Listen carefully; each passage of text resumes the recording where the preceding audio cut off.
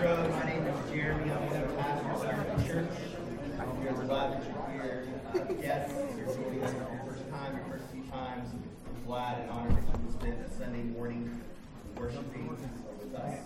College students, like Jake said, we're glad to have you back. Those of you who have come back a little early, thank you for coming back. Hope you had a wonderful break. It is really good to have you all around.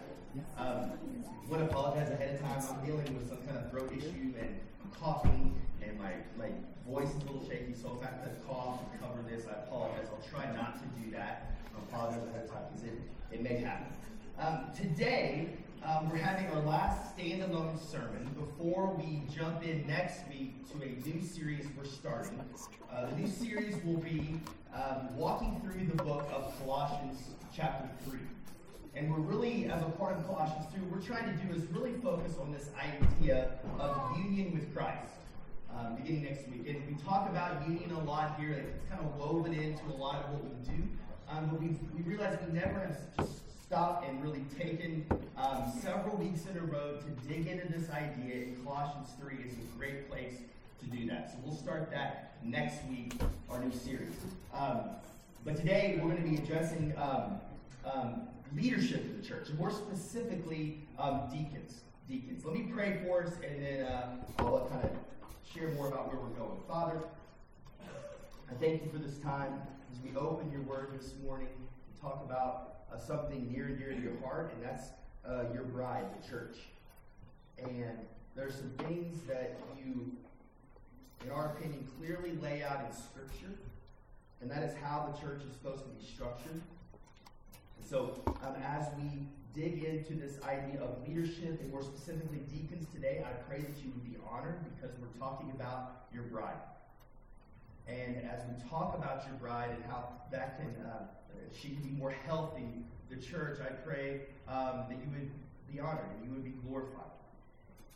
And as we talk about leadership and being a servant and all those things that are wrapped up in what a deacon is, I pray we would be challenged.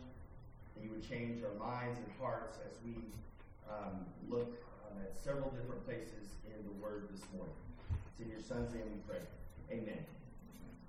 So like I said, we're going to tackle leadership this morning, more specifically deacon. Now, before I just lost half the room there, I'm afraid, but let me convince you why you need to stay with me. Either because deacon's a weird word and maybe you have a lot of baggage from previous church experience, or you're just like, what does this matter to me?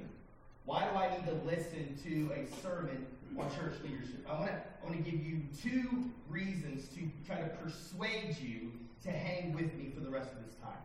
First off, the word deacon just literally means servant. It means servant. If you're a follower of Jesus in here, part of being a follower of Jesus is being conformed into the image of him. And that's what's going to be happening over time in our lives. And if you look at Jesus' life on earth, you had to take one quality, one characteristic, and say Jesus was this. You could argue that it would be a servant. That his life on earth was spent serving others. So as followers of Jesus, we should have being servants on the front of our minds. That should be what we strive towards. But the other reason is that, and this is for, I think, everyone in the room, whether you're a follower of Jesus or not, or you want nothing to do with Christianity right now, whoever you are, I would say 99% of you in this room will have influence over another person at some point in your life. And we know that influence and leadership are intertwined. And so I think it's wise for us to, when we're looking at the scriptures, to kind of pay attention when this idea of leadership comes up, because we will all have influence over other people as time moves on. And a lot of you in this room, your influence and your ability to lead will only grow moving forward. If you just look at the life of Jesus, and this is inside the church and outside the church, if you just look at the person of Jesus, he's considered one of the greatest leaders the world has ever seen, just in the way he treated people and he acted these 3 years that he did ministry on earth. So I think what we're talking about today, I believe what we're talking about today applies to all of us in this room. So hang with me as we dig into Scripture and see what it says about really being a servant leader. More specifically, what is a deacon? Now, deacons. Most theologians think that the Bible introduces deacons for the first time in Acts 6. So listen to Acts 6. This is early on in the church. Okay, Acts 6, 1 through 7. It says this, now in these days, when the disciples were increasing in number, a complaint by the Hellenists, these were non-Jewish people, arose against the Hebrews, God's people, the Jews, because their widows, the Hellenist widows, were being neglected in the daily distribution. So they weren't having their needs met, and this was an obvious thing the church was responsible for. And the 12 disciples, summoned the full number of the disciples, brought all of them around and said, it is not right that we should give up preaching the word of God to serve tables. And what that just means, their time was becoming divided. They felt like their primary role was the ministry of the word, the teaching of the word, to raise up leaders, to make disciples, these kinds of things. And they kept getting pulled because there were all these needs coming up outside of the church and inside the church. So he says this, therefore, they do. Brothers, pick out from among you 7 men of good repute, full of the Spirit and of wisdom, whom we will appoint to this duty. But we will devote ourselves to prayer and to the ministry of the word. And what they said pleased the whole gathering. And they chose Stephen, a man full of faith and the Holy Spirit, and Philip, and Prochorus, and Nicanor, and Timon, and Parmenas, and Nicholas, a proselyte of Antioch. These they set before the apostles, and they prayed and laid their hands on them. And the word of God continued to increase, and the number of the disciples multiplied greatly in Jerusalem, and a great many of the priests became obedient to the faith. So I mentioned earlier that the word deacon literally means servant. Meaning that when this word is used in the scripture, it can really mean either talking about someone who is a servant, just this person's a servant, or it can mean the actual office of the church. And so we just need to know, when we say deacon, I think most of us think role in the church, somebody in the church, but it's actually the meaning of the word just means servant. So deacon means servant. Deacons are servants.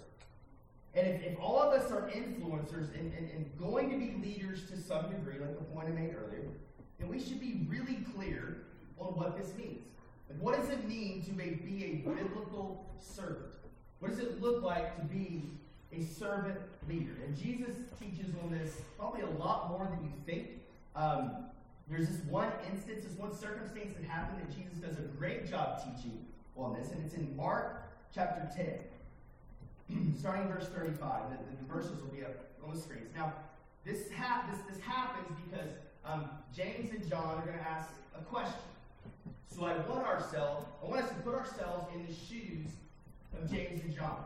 Okay, so put yourself in their shoes, and what we're going to see is what gets in the way of us being servants. Okay, we should all be wondering, hey, why is it hard to be a servant all the time? Or when you hear the calling of God that you should be servants, what makes you nervous? What creates anxiety about that? I think we're going to see some answers in this passage. So let's walk through this. Mark 10, verse 35. And James and John, those are two closest disciples of Jesus, men who loved Jesus, the sons of Zebedee, came to him, Jesus, and said to him, Teacher, we want you to do for us whatever we ask of you. Oh, okay. So they're coming to Jesus, their leader. They've seen him do miracles. They've seen his power. They actually know he's going to be a king. Now they're off on what that kingship's going to look like, but they still know this guy's powerful. This guy's going to be a king, and they say, hey, we want you to do whatever we ask you to do. That is bold. That is arrogant. When it sounds, it's just crazy. And Jesus entertains it, and kind of goes with it. Verse 36, and he said to them, what do you want me to do for you? Like, take your shot. What is it? And they said to him, grant us to sit, one at your right hand and one at your left hand, in glory. Okay, so what they're imagining here is Jesus setting up his earthly kingdom as a king would do, maybe some kind of gold chair that sits real high so the king can look down on everybody. And what they want are these two chairs next to Jesus, maybe silver or gold. They're just a little bit lower than Jesus, but high enough where they can kind of look down on everyone else and have some control, have some authority, have some power alongside of Jesus. This is ultimately what they are asking for. They're power hungry. This is arrogant. This is presumptuous. And it sounds very similar to Genesis 3. Remember the serpent's temptation on Eve. You'll be like God. You'll be able to know good from evil. You'll be able to call the shots. You'll be able to get whatever you want. All your desires will be met because you'll be like God. And this was Genesis 3. Like, this is the fall. This is the root of all sin. We see it here with James and John. Let's listen to verse 38. Jesus said to them, "You do not know what you are asking. Are you able to drink the cup that I drink, or to be baptized with the baptism with which I am baptized?" And they said to him, "We are able." And Jesus said to them, "The cup that I drink, you will drink, and with the baptism with which I am baptized, you will be baptized. But to sit at my right hand or my left is not mine to grant, but it is for those whom it has been prepared." Now, Jesus is not talking about literally drinking, and he's already been baptized. So what he's talking about is the way he's going to suffer and die. Or do you want to drink the cup of this suffering? Do you really want to go there? Do you really want to be baptized in the sense of being buried? Like dead and then buried in a tomb. Jesus is saying, this is where this thing's headed. And they're like, yeah, sure, we'll go there with you. And he actually says later, well, it's coming for you. And we know that James, you see the book about James is martyred. And then we know that John spends the last years of his life exiled on an island after already been beaten, persecuted, tortured. They send him off to an island to die a lonely death by himself. So Jesus is like, okay, you want it, it's coming, okay? And then listen to verse 41. This is interesting. And when the 10 heard it, so the other 10 are around listening to all this, they begin to be indignant at James and John. They are mad. So don't let these guys off the hook. They're mad at James and John because they found a way to weasel their into these two prominent positions in their life. They're as jealous, they're as power hungry as these two guys are. They just weren't as bold and maybe creative enough. And they got to jump on him and asking Jesus for these two roles. So all the disciples are wrestling with this power-hungry mentality. Well, verse 42 says that Jesus called them to him and said to them, "You know that those who are considered rulers of the Gentiles lord it over them, and their great ones exercise authority over them. But it shall not be so among you. But whoever would be great among you must be your servant, and whoever will be first among you must be the slave of all. For even the Son of Man," Jesus, "came not to be served, but to serve."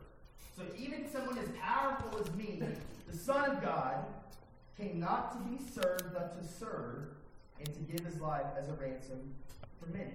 Like, imagine this scenario. Jesus is a coach here, and he calls them all in. He says, "Come on, guys. This is teaching moment time. Come on in. We're going to talk about this because this has to be corrected." So he calls them in, and he wants to correct them. Like, this attitude and mindset cannot happen. And he begins by pointing to the culture around them and kind of saying, you know it, the Gentiles, the way they handle authority is not the way God would want it. Right? They either take authority, or they're given authority, then they use that authority to control people, worst case scenario, to oppress people, to get people to do what they want them to do, to fulfill their own desires. This is the way that it works in the culture. This is what the Gentiles do, Jesus is telling them. This is what that phrase lording over means, lording it over. So he's telling the disciples that their hearts behind this request are evil and must be corrected. Their attitude about wanting these special places of authority is misguided and off. And he knows that these guys are going to be leaders in the church. When he goes back to the Father, these guys are going to be leading the early church. So he wants to make sure they understand that if they were put in authority right then the people that were to come under their authority and the people they were to be leading, it would be oppressive, it would be controlling, and they would have churches full of hurt and broken people led by these men using this attitude. So Jesus wants to correct it. As followers of Jesus, our default way of living should be to put others before ourselves. The consistent question we should be asking is, how is God going to be glorified and honored by this? How is someone else going to be loved and honored by this? That should be our primary question that we're always asking. Jesus speaks again to this idea in all four Gospels. We're going to look at Luke, these two verses in Luke, but these are in all four Gospels. This is a very important teaching of Jesus, obviously. Luke 9, verses 23 and 24, and he says, and he said to all, so this seems like there's a lot more people around when he's saying this, if anyone would come after me, let him deny himself and take up his cross daily and follow me. And listen to verse 24. This is a kind of a principle, a guiding principle. This is a reality statement. For whoever would save his life will lose it, but whoever loses his life for my sake will save it. So what Jesus is saying here is our ability to be servants and glorify God is directly tied to our ability to deny ourselves. Right, so our ability to be servants in the kingdom of God is directly tied to our ability to deny ourselves, to die to our flesh and our preferences and our wants and our needs, and to put those to death, to deny those. And serve God, glorify Him. Now you notice that phrase, I mentioned it, that forever whoever would save his life will lose it. Okay, this isn't a should or an ought. This is Jesus just a statement of reality. It's like a law of the universe, almost, Jesus is saying. If you try to save it for yourself, you're ultimately going to lose it. But if you're humble and you're willing to give it away, you're eventually going to be saved. And I don't think he's just talking about salvation. He's obviously talking about that, but I think it moves past salvation and just a rule of life, especially in the kingdom of God. Now, how hard is this calling? This is really hard. That Luke 9, 23 and 24, those are some of the hardest verses to read in the scriptures. This is Jesus, our Lord and our King, saying, die to yourself, follow me. Take up your cross, this instrument of death. Take up your cross and follow me. This pastor by the name of John Mark Comer, he's a guy I've been listening to a lot lately and learning from. And he says this, kind of gives us three ways that he thinks our culture today kind of pushes against our ability to deny ourselves. And this is the same. These are the same things back in Jesus' day, but I think they may be worded a little bit different to help us. Okay, so number one, these are kind of the mantras for this day and age, for our culture. Number one, nobody or nothing should be able to stand in the way of me getting what I want. I want it, and nobody should be getting in the way of me having it. Number two follows from it. If they or it does, it is a form of oppression. So if I can't live the way I want to live, if I don't get what I want, then I am being oppressed. This is oppressive. Okay? And number three, and this is, I think, the philosophy behind all of this, is if I can't get what I want, I can't be happy. Okay? So the equation there, the false equation is, if I get everything I want, I will be happy. And all three of these things are counter to anything you see in the scriptures. They're unbiblical. If you just read these in line with what we just read in Luke 9, they're opposite of each other. And if you're a follower of Jesus in here, you may be saying, well, these three things that you just mentioned, they're not me. I don't walk around saying these things. I don't wear these things on my sleeve. But I think if we were being truly honest, that we all struggle with these things. This is the culture we live in. This is the air we breathe. This is the daily fight for us. To not want things and kind of make sure we get what we want, and nobody needs to get in the way of that. I want to live how I live. I want what I want. Don't get in the way of that, or you're being oppressive. Why? Because what I want is the ultimate. If I get what I want, then I will be joyful. I will have the ultimate form of happiness. That is not true in the scriptures. And what the Bible calls us our flesh. Our flesh is the remnant, as followers of Jesus, the remnant of our old self. Our flesh grabs onto the things the culture offers us. Our flesh can be swayed and moved by new philosophies and ways of living. And it just grabs onto that, and it wants it. It wants it because we want what we want now. And we're moved in that direction if we're not careful. Now, the way of the scripture, the way of God, the way of Jesus says, God knows what we need. God ultimately knows what we need, and he wants us to flourish. He's a good father. He wants us to flourish. But he good well knows us and knows that if we get everything we want, it will not turn out well for us. This is why that God wants us to listen to him, to obey him, to study the word. And following the way of God equals happiness and joy, not getting everything we want. So Jesus is calling us to die to our desires and follow his example. So God has given us an environment to help us work this out. Because this is hard. This is a lifetime project of learning how to deny ourselves and to follow Jesus and look more like Jesus. It will take the rest of our lives as Christians to even get close to this, and we'll never get there. But God has created an environment for us to do that, and that is called the church. Okay, so digging back into church leadership now, Jesus is the head of Providence Road Church. He's the pastor. Now, don't say that as just some kind of cliche thing to throw out there. The scriptures literally say Jesus is the head of the body, which is the church. So anybody in leadership in the church is functioning under Jesus' authority. I think that's assumed a lot, but we can never forget that, especially those of us who are in leadership. Then you have elders who are pastors and shepherds, whose primary ministry is the ministry of word and prayer. It was back at Acts 6, we saw that. But their primary default way of leading is through being servants. Then you have deacons. Deacons primarily lead through serving. Similar to Acts 6, we see a picture of that. Okay, things outside the church needed to be handled. This need needed to be handled. The deacons were on it. They handled it. They were the type of people who can handle these needs. So God's design is for the elders and deacons to function in such a way that everyone in the church would be built up to look more like Jesus as individuals and as the church.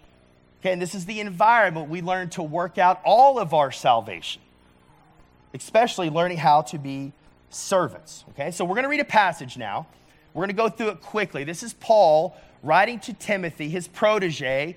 Timothy was mentored by Paul. Timothy is out planting churches, leading churches. Paul writes this letter to Timothy to tell him, to show him, this is how you set up a church. This is the kind of people you need in the church to help lead it. Okay? So this is 1 Timothy 3. And we're going to start in verse 8. Verses 1 through 7 are actually about elders. We don't have time to get into that, but I encourage you to go back and read it at some point. Because he goes elders, then he immediately goes into deacons. And as I read this list, I'm going to go quickly. Stay with me. All of us should be striving to be people that represent the things on this list because they represented Jesus as well. 1 Timothy 3, starting in verse 8. Deacons likewise must be dignified. Okay, dignified. What does this mean? Dignified is one of those words that it's kind of hard to define when you're trying to define it verbally. But when you're in the presence of someone who's dignified, you can kind of know it. Like, I recognize that person's dignified, okay? Someone who commands respect, that you're around them and they're like, yeah, you respect them. Someone who brings a steadiness and a stability to any situation. You can count on them. And again, this is one of those ones that you really only see and can feel when you're around a person, okay? There's a measure of self-control. Next, not double-tongued. And this is kind of exactly the way it sounds. It's someone who says one thing and does another, or even says one thing and believes another thing. So they'll say two things in two different environments to kind of play both sides of something, okay? So a deacon is not double-tongued. It's a close cousin of gossip, but it's not exactly gossip, or he would have used gossip, okay? But it's a close cousin of gossip. Deacons should be trustworthy with information, because they're leaders, okay, because of their role. Third, not addicted to much wine, okay? Wine is the example here. So it definitely includes wine or alcohol. However, the principle underneath this example is temperance, okay? A deacon is to be temperate. And this really means that nothing in creation, nothing that God has created should overwhelm or control this person. So there's nothing that's controlling them from the outside. And if you spend any time around someone, you can maybe tell, yeah, this thing controls them. They're obsessed with this. Like this thing, their happiness or sadness kind of rises and falls on this one thing, something that God has created. They can enjoy God's gifts in an appropriate way, but they don't turn into gods. They are God's gifts to be enjoyed and not God's to be worshiped and be controlled by. Next, not greedy for dishonest gain. Simply, there's a lot of nuance to this, but primarily this means deacons don't acquire possessions through unholy means. Okay, money, possessions, stuff through unholy means. Verse 9, they must hold the mystery of faith with a clear conscience. This is their life matches their doctrine. Okay? So there's not a teaching requirement necessarily under the deacon. It is under the elder, but not under deacons. But they still have to understand doctrine, and their life has to match that doctrine. The mystery of the faith is the gospel. And so the gospel should change us. There should be actions and obedience rooted in the completed work of Jesus. This is an elder's life. An elder and deacon's life. And it should be all of our aims as well. 10, and let them also be tested first, and then let them serve as deacons if they prove themselves blameless. So there's a proving time. Okay, there's a time where before that they're actually become deacons, they've proved themselves. Okay, they've been watched, they've been looked at, and they're like, yeah, that person is blameless. And this really goes for all of these areas that we've listed. I probably should have mentioned it at first, but perfection is not the goal in these areas. Blamelessness is. And here's what I mean by blamelessness. If you look at everything in this list and you spent any time around this person, you couldn't say, yeah, this person, that characterizes this person. For example, double tongue. If you spend any time around someone and you wouldn't say, yeah, that's a person that's double tongued. You wouldn't say that about a deacon. Do we all stretch the truth? Yes. Do we all tell little white lies? Probably. But a deacon's life shouldn't be characterized, but yeah, like I'm not telling that person anything. Because they're double. I don't trust them. I'm not going to tell them because I know where it's going to get. That cannot be a deacon. So that's what it means to be blameless. It's not perfection, but it's blameless. Verse 11, there's a shift here. Okay, so quickly, I don't have time to dig into this, but 11 starts off with their wives. Now, there's a lot of different ways you can translate that word for wives. And some of you in your Bibles, your physical Bibles, will have a little note at the bottom, footnote that says can be translated women. Okay, so the way we translate this, and we've studied this for a couple of years as elders, we believe this should be translated women, not wives.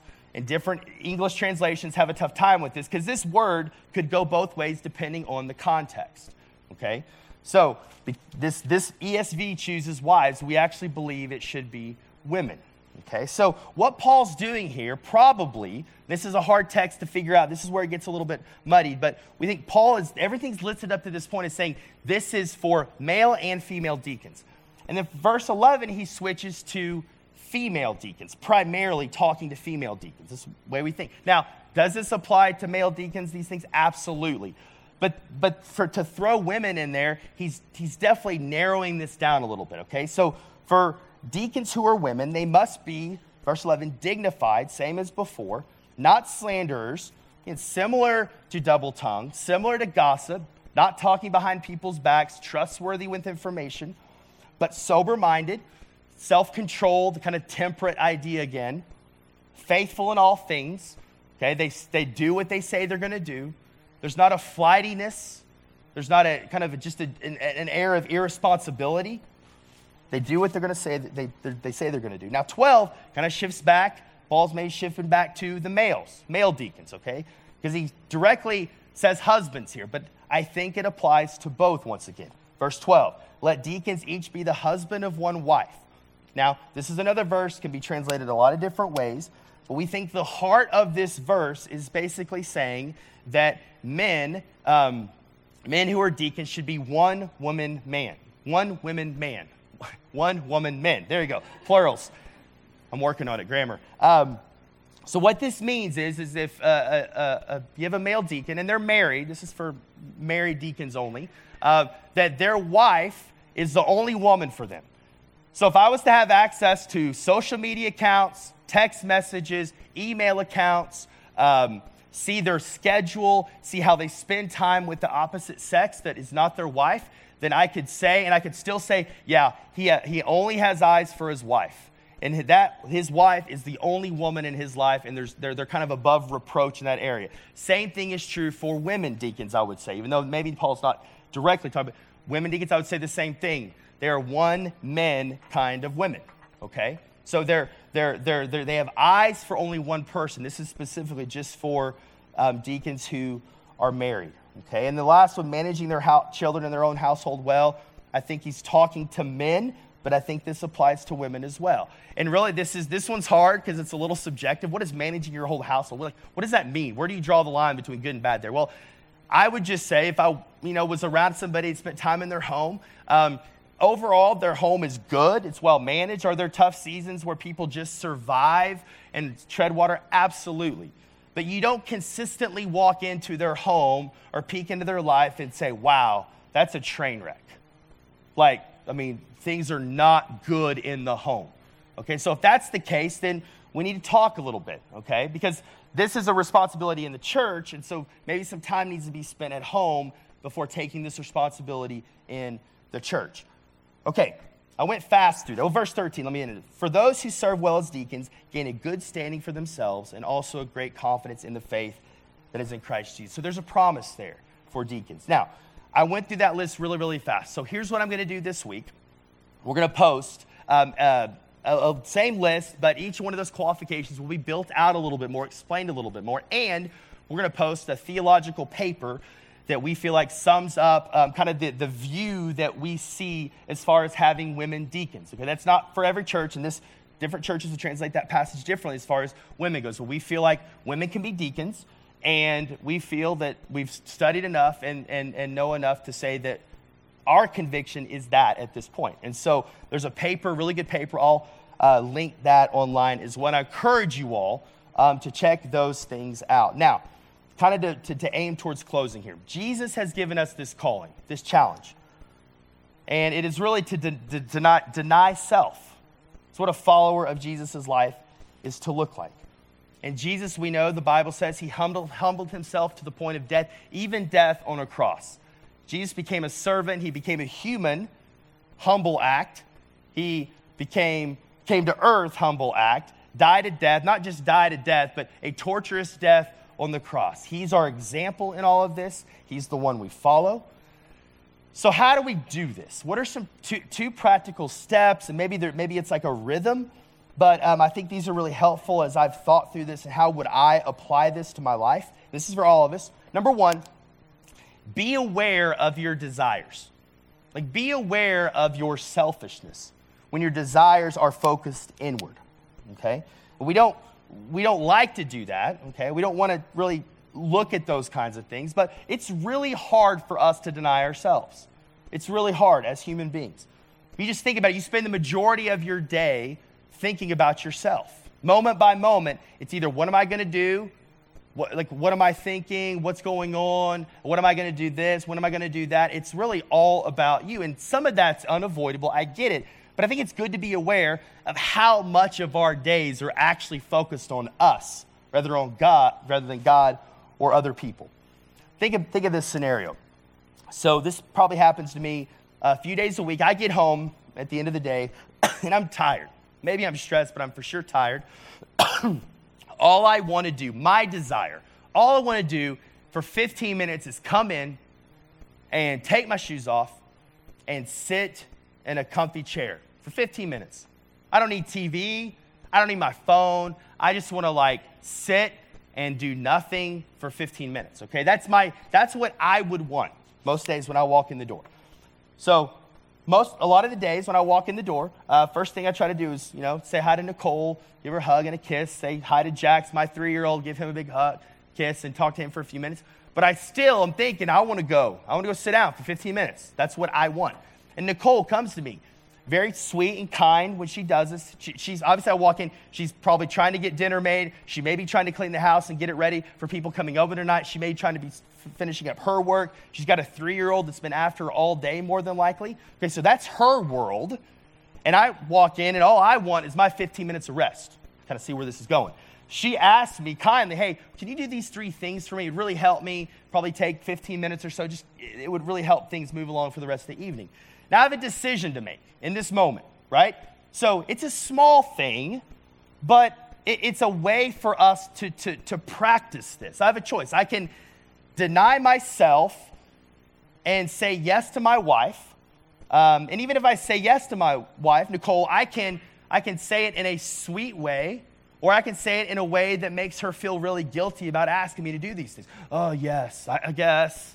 I was really hoping to do this, but I guess I'll do this, you know? So I have a choice here, okay? And I think we all have, maybe that's not your story, but we all have these choices that play out in a given day for us, okay? And here's how this plays out. Really what I'm asking you to do is to audit your desires, to look deeply at your desires throughout the day and what's actually going on inside of you.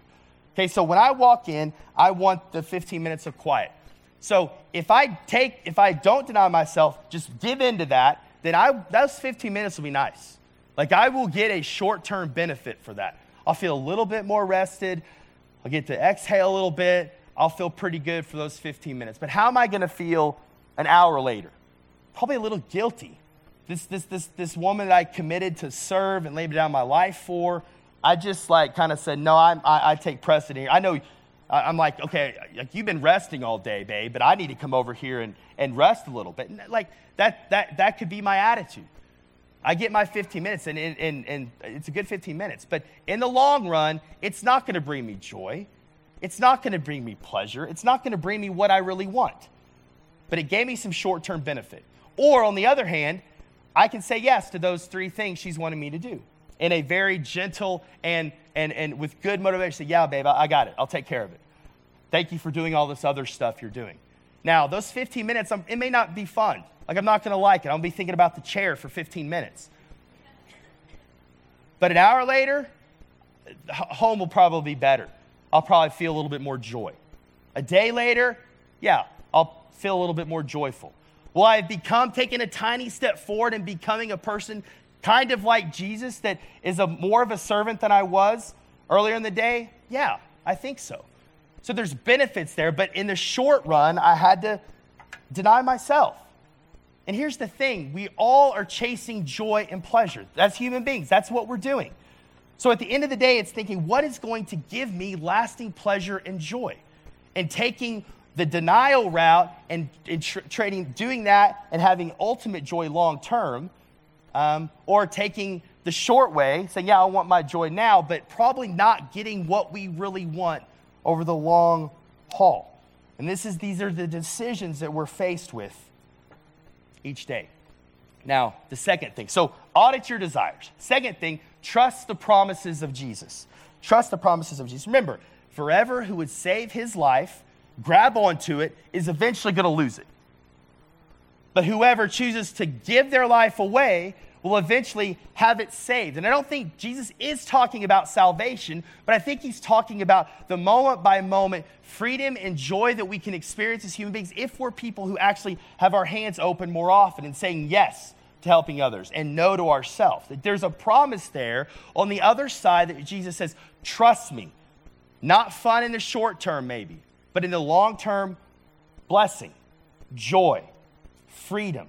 A person who looks more like Jesus. And this is the gospel, right? Like we're united in Christ in his death, and we're united to him in his resurrection as followers of Jesus. Yes, that's a part of our salvation, but that's a daily occurrence, right? We die, united to Jesus. Even in me dying to that little story, when I died to my wants there was something about this, something happened on the other side that brought more life, that brought more joy, that brought more freedom, right? And this is the gospel. The resurrection is a part of the gospel. It allows us to be people who are servants through the power of the Holy Spirit. And I think when we're people who will do this in small things, these things compound over time, and we look back a year from now, and we've become people who look a little bit more like Jesus in the area of serving. We don't wait for these ginormous situations where it's like this flashing red lights, like serve here, serve here, serve. No, like that, obviously those, but I think these tiny little deaths and choosing Jesus and God's way over our way throughout the day, make us look more like Jesus. And this death and resurrection idea, it goes throughout. You think of the 4 seasons. You have things dying, things coming back to life. Every time you eat food, either an animal or a plant has had to die for you to enjoy it. So there's death and there's life, right? When people are, you're born, and eventually, hopefully, when we're all really old, we die, and then we're resurrected again. Okay? There's this hardwired into the DNA of creation. There's this death which brings life. Jesus said it in John. Unless a grain of wheat falls to the earth and dies, it can produce no fruit. And I think it's the same way with us as followers of Jesus. So say this to close. This is about trust. Do we trust that on the other side of denial is joy? Do we trust that on the other side of death is life? And do we trust that on the other side of pain, short-term pain, is actually hope because of the gospel? Let's pray. Father, pray that you would help us all with this calling. We can't do this in our own strength. Thank you that you're alive. The tomb is empty. You're alive. You sent us your Spirit. If we're a follower of Jesus, that we know that we've been given the Holy Spirit who lives inside of us, who helps us become servants. That this isn't done purely by our own effort. Effort required, yes, but I pray that you would help us. Pray that help us pay more attention to our desires, the things that get in the way of us being servants. And I pray that we would remember your promises on the other side of death is life. On the other side of denial is joy. On the other side of laying down our rights is actual freedom, and not the other way around. We don't grab for joy. We don't grab for freedom. We trust that you will give us those things if we will die to our preferences. If we lay down our lives in small little ways. I pray, Holy Spirit, that you would help us become a people that look like Jesus in this area. It's in your Son's name we pray. Amen. Shortly before Jesus would go to the cross to die, he took bread and he broke it. He said, "This bread represents my body that would be broken for you." He took a cup and he said, "This cup represents my blood that would be shed for you, covering past, present, and future sins for those who have faith in me." Here's what I want us to do. If you're a follower of Jesus in here, I just want you to reflect.